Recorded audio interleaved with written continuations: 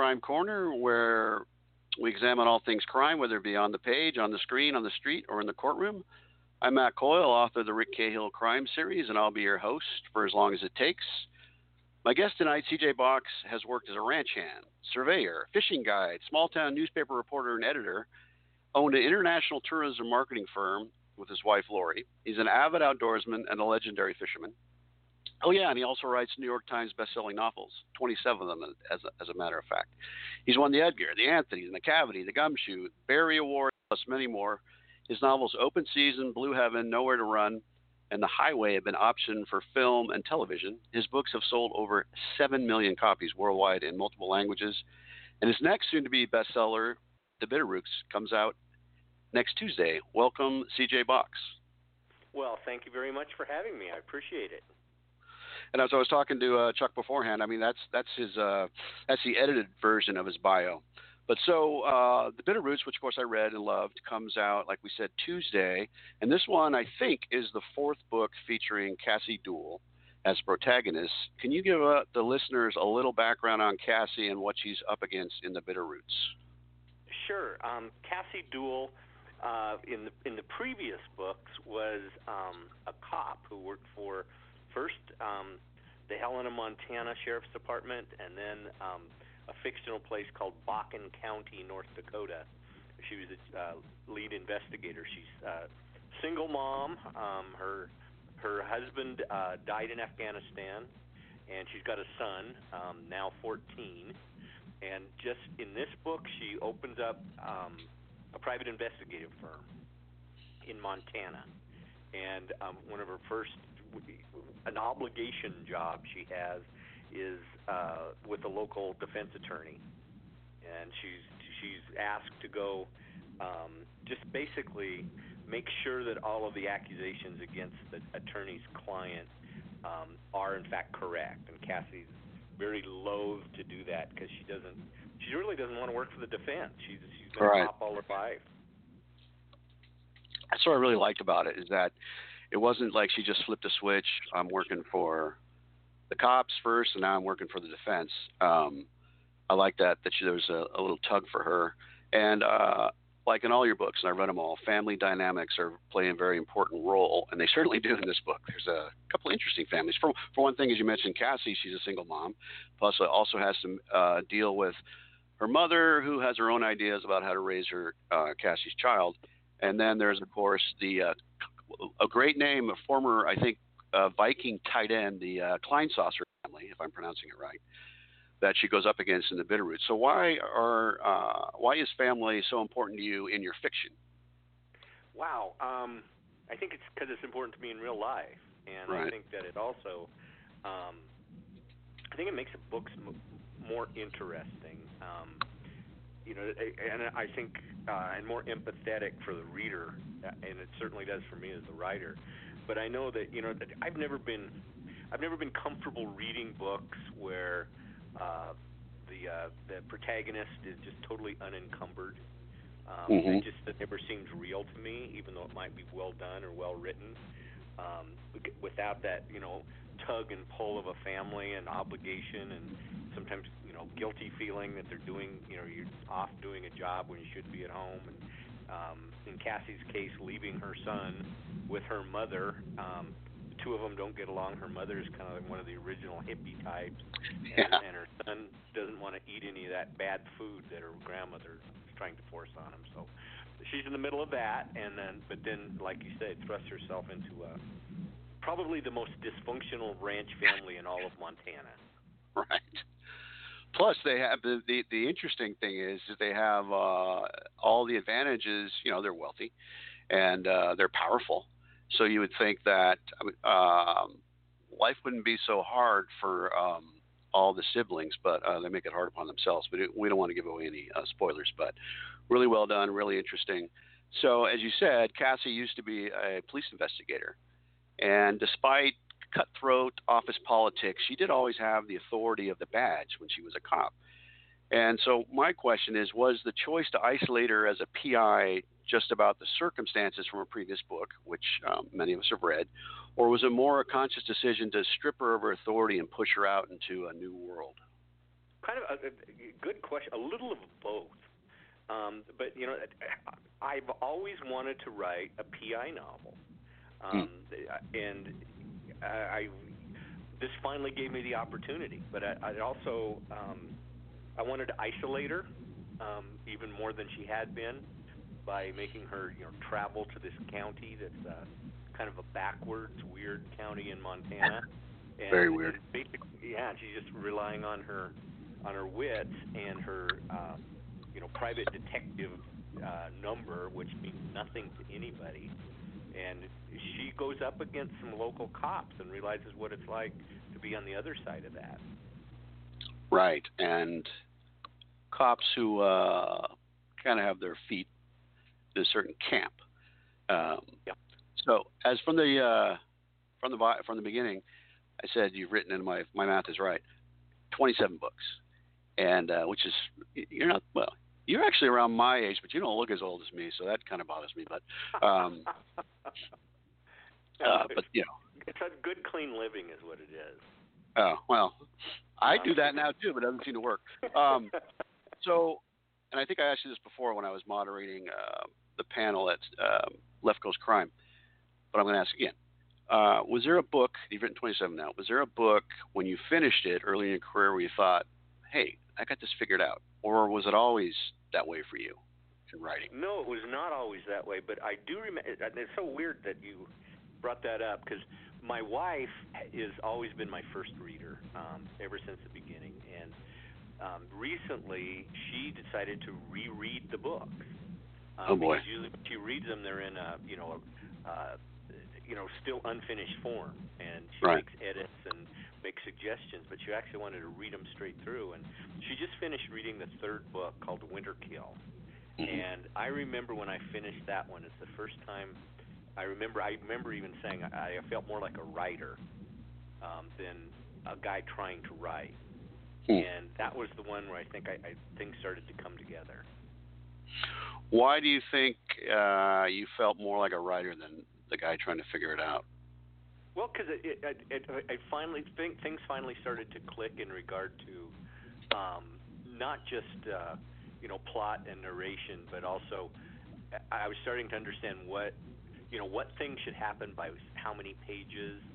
I also realized, I'd already gotten an offer for additional books that I was going to be doing this for a while, that not everything was going to be on spec like it was at first. Right. And with firm deadlines and, a new book, I think 2 or 3 book contracts out beyond that, I knew that, I was in this for the long haul. So I'm guessing that was your first multiple book contract. So I'm guessing at the time you were still working the day job. Is that right? Yeah, I did that for the first 12, 13 years. Wow. 12, 13 books. Was that the agency you and your wife had? Was that where you were doing the majority of while you were working a day job? Right. We had an international tourism marketing firm. We had contracts with 5 states to do their international tourism marketing in Europe and Australia, Scandinavia, and we had offices overseas. So I was not only trying to write a book, I was also flying around the world constantly. Wow. And plus, raising a family of 3 girls. Yeah. So, it's one of those things that, there's always things that people say that can annoy you. And one thing that particularly still annoys me is when I meet somebody and they say something like, I could write a book if I just had the time. I know. And I think, oh, geez. Well, I annoyed myself for about 30 years telling myself I never had the time, and then I figured out you're never going to have the time.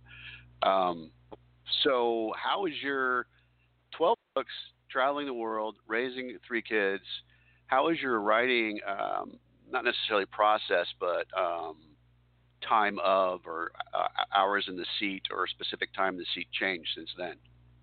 It really, like for a while there, when I was traveling and I remember working on Joe Pickett in hotel rooms in Amsterdam and stuff, and again Berlin.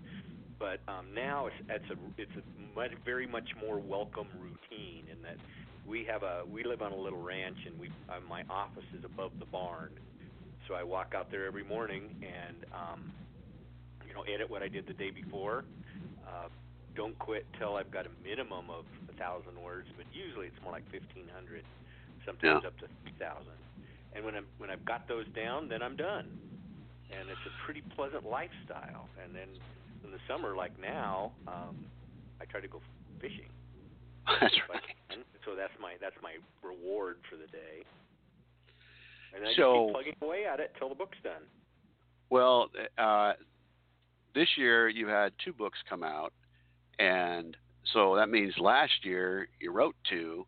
How does that times? You said you try to do a certain amount of words a day. Is it more words a day? Is it more words a day when you're doing 2 books? No, what I've had to do, I've for years have basically done a book and a half a year. Right. And okay. What I usually do is write about half of the I still refer to them as standalones, the Cassie Dual book, even though just not the non-Joe Pickett book, I should say. I write about half of it, and then I just physically set it aside and write the entire Joe Pickett book, and then go back to it. Wow. When that's over, and strangely enough, I think it's really helped improve a couple of the books, because with that much time away, I'll get new ideas or think of new hooks and that I might not have thought of if I was going straight through. That's interesting too about the new hooks, because as per my recollection, you're a pretty hardcore outliner, right? I am. Yep. And not that it's required anymore. There used to be I used to have an editor who liked to wanted to look at it. Now it's just basically we have a conversation. I say, I think I want to write about long-range shooting, and they said, okay, and that's it. Yeah. But I do an outline for myself, sometimes really extensive outline. And it doesn't mean I always stick to it or I don't change it up, but at least I sort of know where it's going.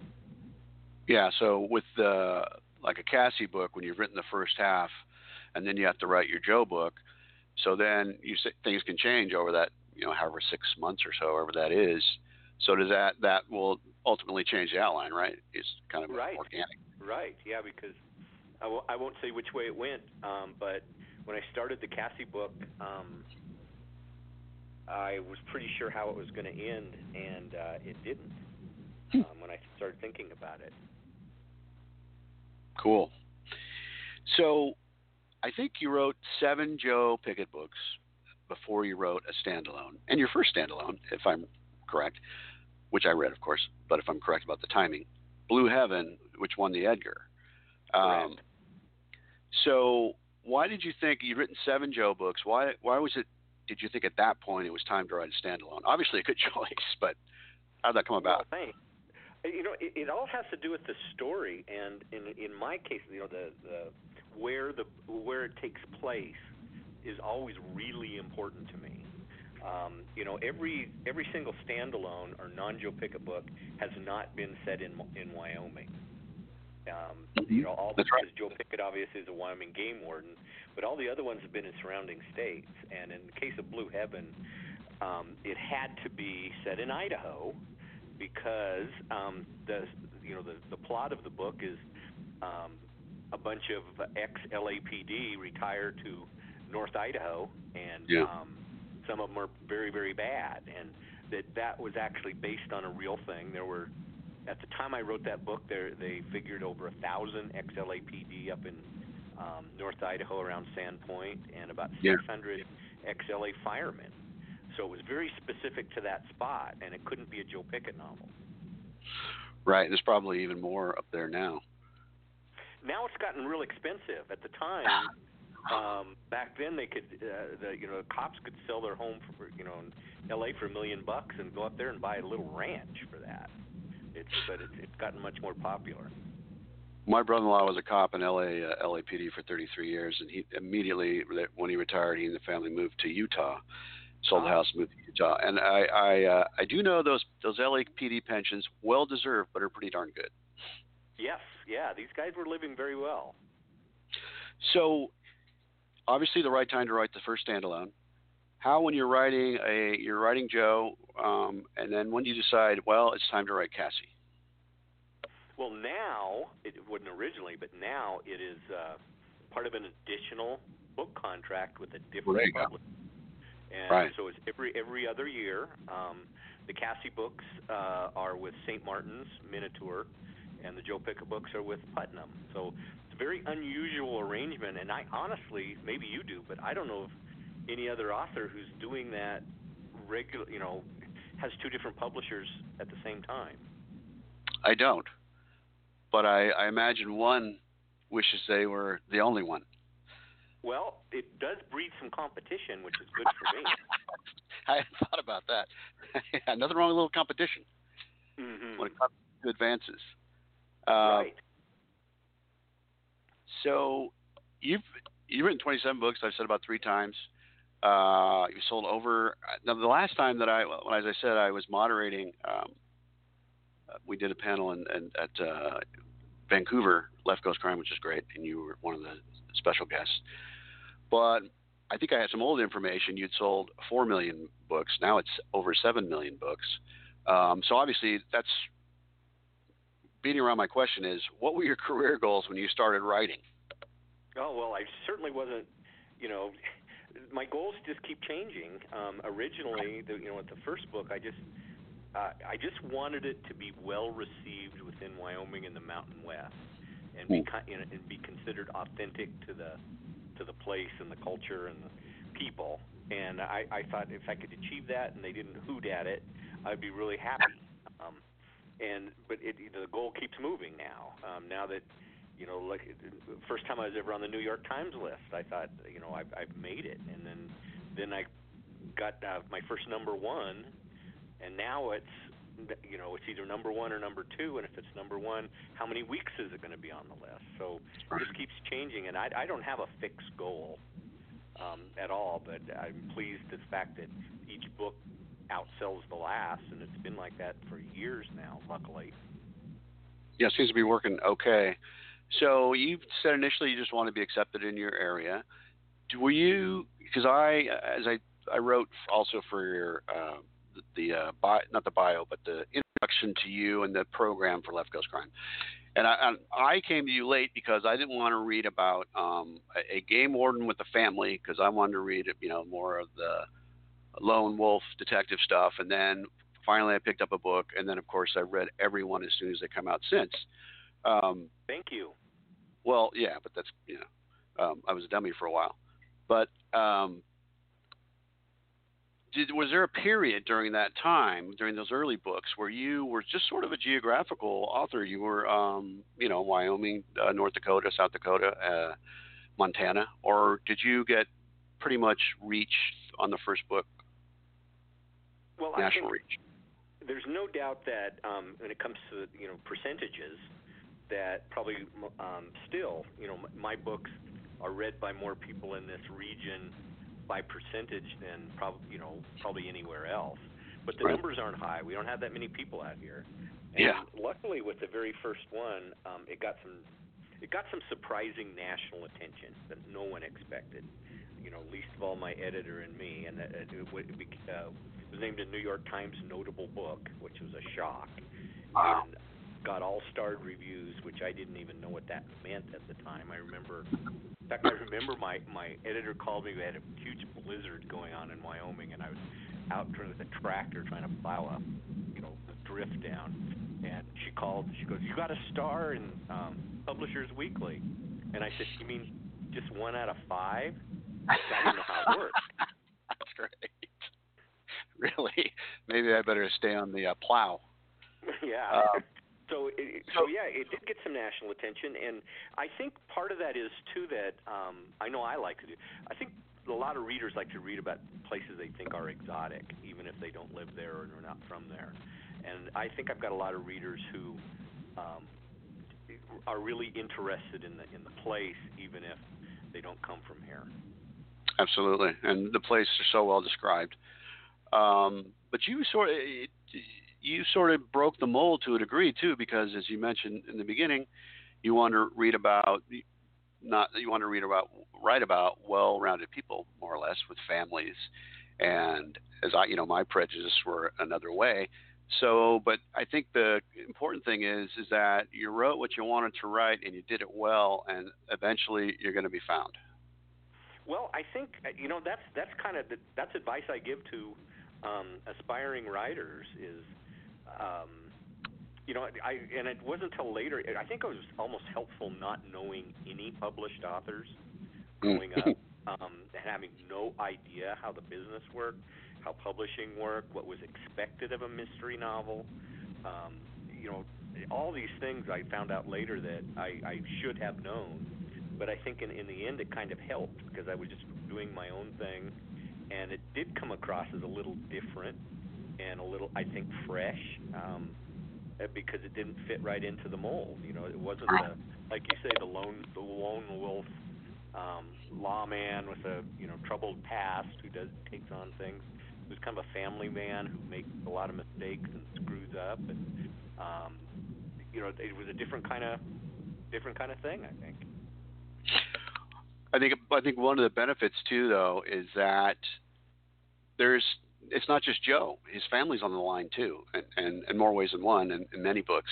But he does have a lot. He is gambling with a lot when he's out there alone on the range, so to speak. Right. The book I just finished, 2 days ago, Matt. It's a next Joe Pickett book, the 20th one, called Long Range. Perfect. It's the first book I've ever written where all the girls have left.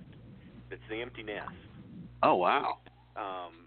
It was kind of a strange book to read, but Joe Pickett's also really affected by it, that it's just so different right now. And the books have happened in real time, so it was time for that to happen. Is that something you just went through in your own personal life? Have all your daughters flown the coop? They have, but it was was quite a few years ago. Right. So we have a lot of. Still recall. I'll bet.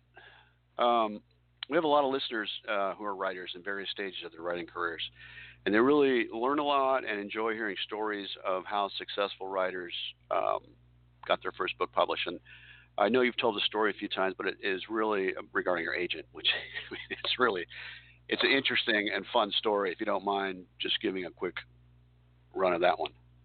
Sure. Like I mentioned, I knew nothing about publishing or the publishing world, and I was told that it was important to have an agent based in New York, a New York agent, and that is true, by the way. But I didn't know how to go about getting one or finding one or knowing anything about them. I finally got a name from, I think it was a Wyoming Arts Council. Some agent had contacted them and said, if you've got some regional guys around there, I'd be interested in looking at their stuff. So this was pre-internet, pre-everything, no email, a long time ago. And so I had to physically print out the book, send it to him, and then wait. And he did agree to represent me. And for the next 4 years, nothing happened. And 4 years. Call him, 4 years. I'd call him, and he was a very brusque New York way, would tell me to basically quit bothering him. If anything was happening, he'd let me know. It was a hard book to sell. It didn't fit into any category. And then I kind of so I could quit calling him. And another year went by, and I went to a book conference in Denver where you could pitch your idea to agents and editors. And there was an agent there, and I told him what the book I'd written and that it was done. And he asked me if I had an agent, and I told him the guy's name. And he just looked at me and said, "You don't know he's dead, do you?" And he'd been dead for 6 months.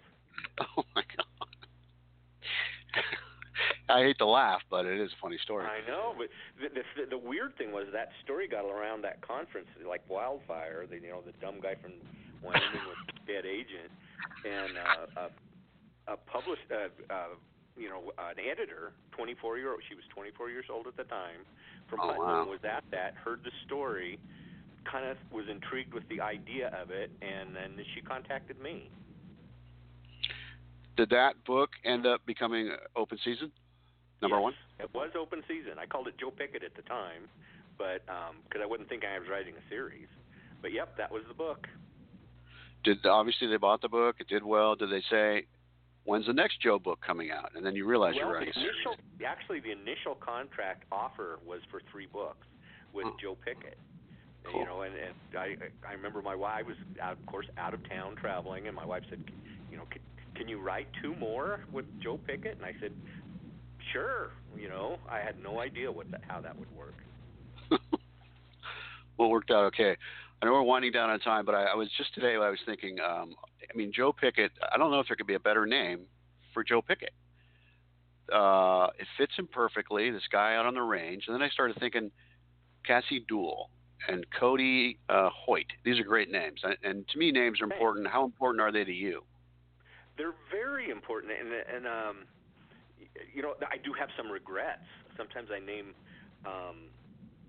I remember Joe, a very important character in the Joe Pickett novels is Nate Romanowski, his you know, outlaw falconer buddy who carries the largest handgun in the world.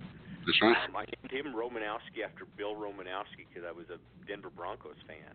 And then Bill Romanowski kind of got in all sorts of steroid problems and all that. I kind of wish I could take that one back now, but it was too late. That's funny. I didn't know that it was over Bill Romanowski. I think he ended up his career with the 49ers, didn't he? I believe so. So that makes me think about the Kleinsaucers and the tight end or fullback at Minnesota. Is that where you got the name, the Vikings? You know what? I could have, but at the time I took the name, I didn't think about it. I didn't think about the football player. I was more thinking about just kind of a very arch and severe Germanic name because that's where this family comes from, and that was basically it. There's definitely some severity to this family. Okay, I'll give you one Hollywood question. By my count and research, you have had at least 4 books optioned by Hollywood, maybe more now. How has that been like? That been fun? Obviously, there's been nothing on the screen or on television yet, but the entire Joe Pickett series is being developed by Paramount Television right now. Oh, wow. How perfect. It's taken a long time, but and they're in the process right now of you know, trying to find a network or a streaming service for it. But apparently the you know, the pilot's written, they've got showrunners on board, the studio's behind it, and so now it's just waiting to hear where it might land. Well, the network does the Kevin Costner, what's that one called? Yellowstone. Paramount. Yellowstone, yeah. Okay, so do you have an idea for a lead for Joe? In your mind, is there a lead for Joe, no matter what they come up with? You know, there is not. I've never thought of Joe Pickett as an actor. I think of him as a couple of game wardens I've met. There have been some actors who shown interest and heard about this project who want to be Joe Pickett, and I just kind of cringe and look the other way. But we'll just see. I don't know what they're going to come up with. Well, one of them might be Tom Cruise, but it'd be gross. That's not one of them. But what the producers have told me, which I really like the idea of, a couple of them were involved with one of my favorite shows, Friday Night Lights. And at the time they cast that show, all of those people were unknown. They're all, almost every one of them is well-known actor now, but at the time they cast to match the part as opposed to bringing in star power. And I like that idea if in fact that happened. I do too. Peter Berg was behind that, right? I mean, he's a talented guy. Yeah, it'd be good to get a Doug Wick was involved, and he's the executive producer on the Joe Pickett. My last thought about Hollywood is something that I heard John LaSquaw say at, I think it was BoucherCon San Francisco, I don't know how many years ago. And he said, you know how Hollywood says F you to a writer? They buy your book. Mm-hmm. That's right. I would like to be FU'd, but it hasn't happened yet. All right, well, and it's not a bad gig where they just keep sending you checks and not making anything awful. Right. You know? Reminds me of my old job. They keep sending me checks, but I wasn't doing much. So you're about to go out on tour, and 27 books ago, you probably didn't even know what that was. Do you enjoy that part of the business, or has it become a bit of a grind? Well, the travel is certainly a grind. I like the events. I always get charged at the actual events themselves because I get to meet readers, and it's fun to talk. It's fun to talk to them. It's fun to see what kind of. It's almost a focus group. Every event on who's there, how many men, how many women, how many people of different ages, and I like that. But flying around a city a day for 10 days to 3 weeks does start to wear. I'm sure you remember, speaking of a focus group, when you came to Mysterious Galaxy in San Diego, and there was a guy with a hawk on his shoulder. It wasn't a falcon. It was a hawk. Yeah.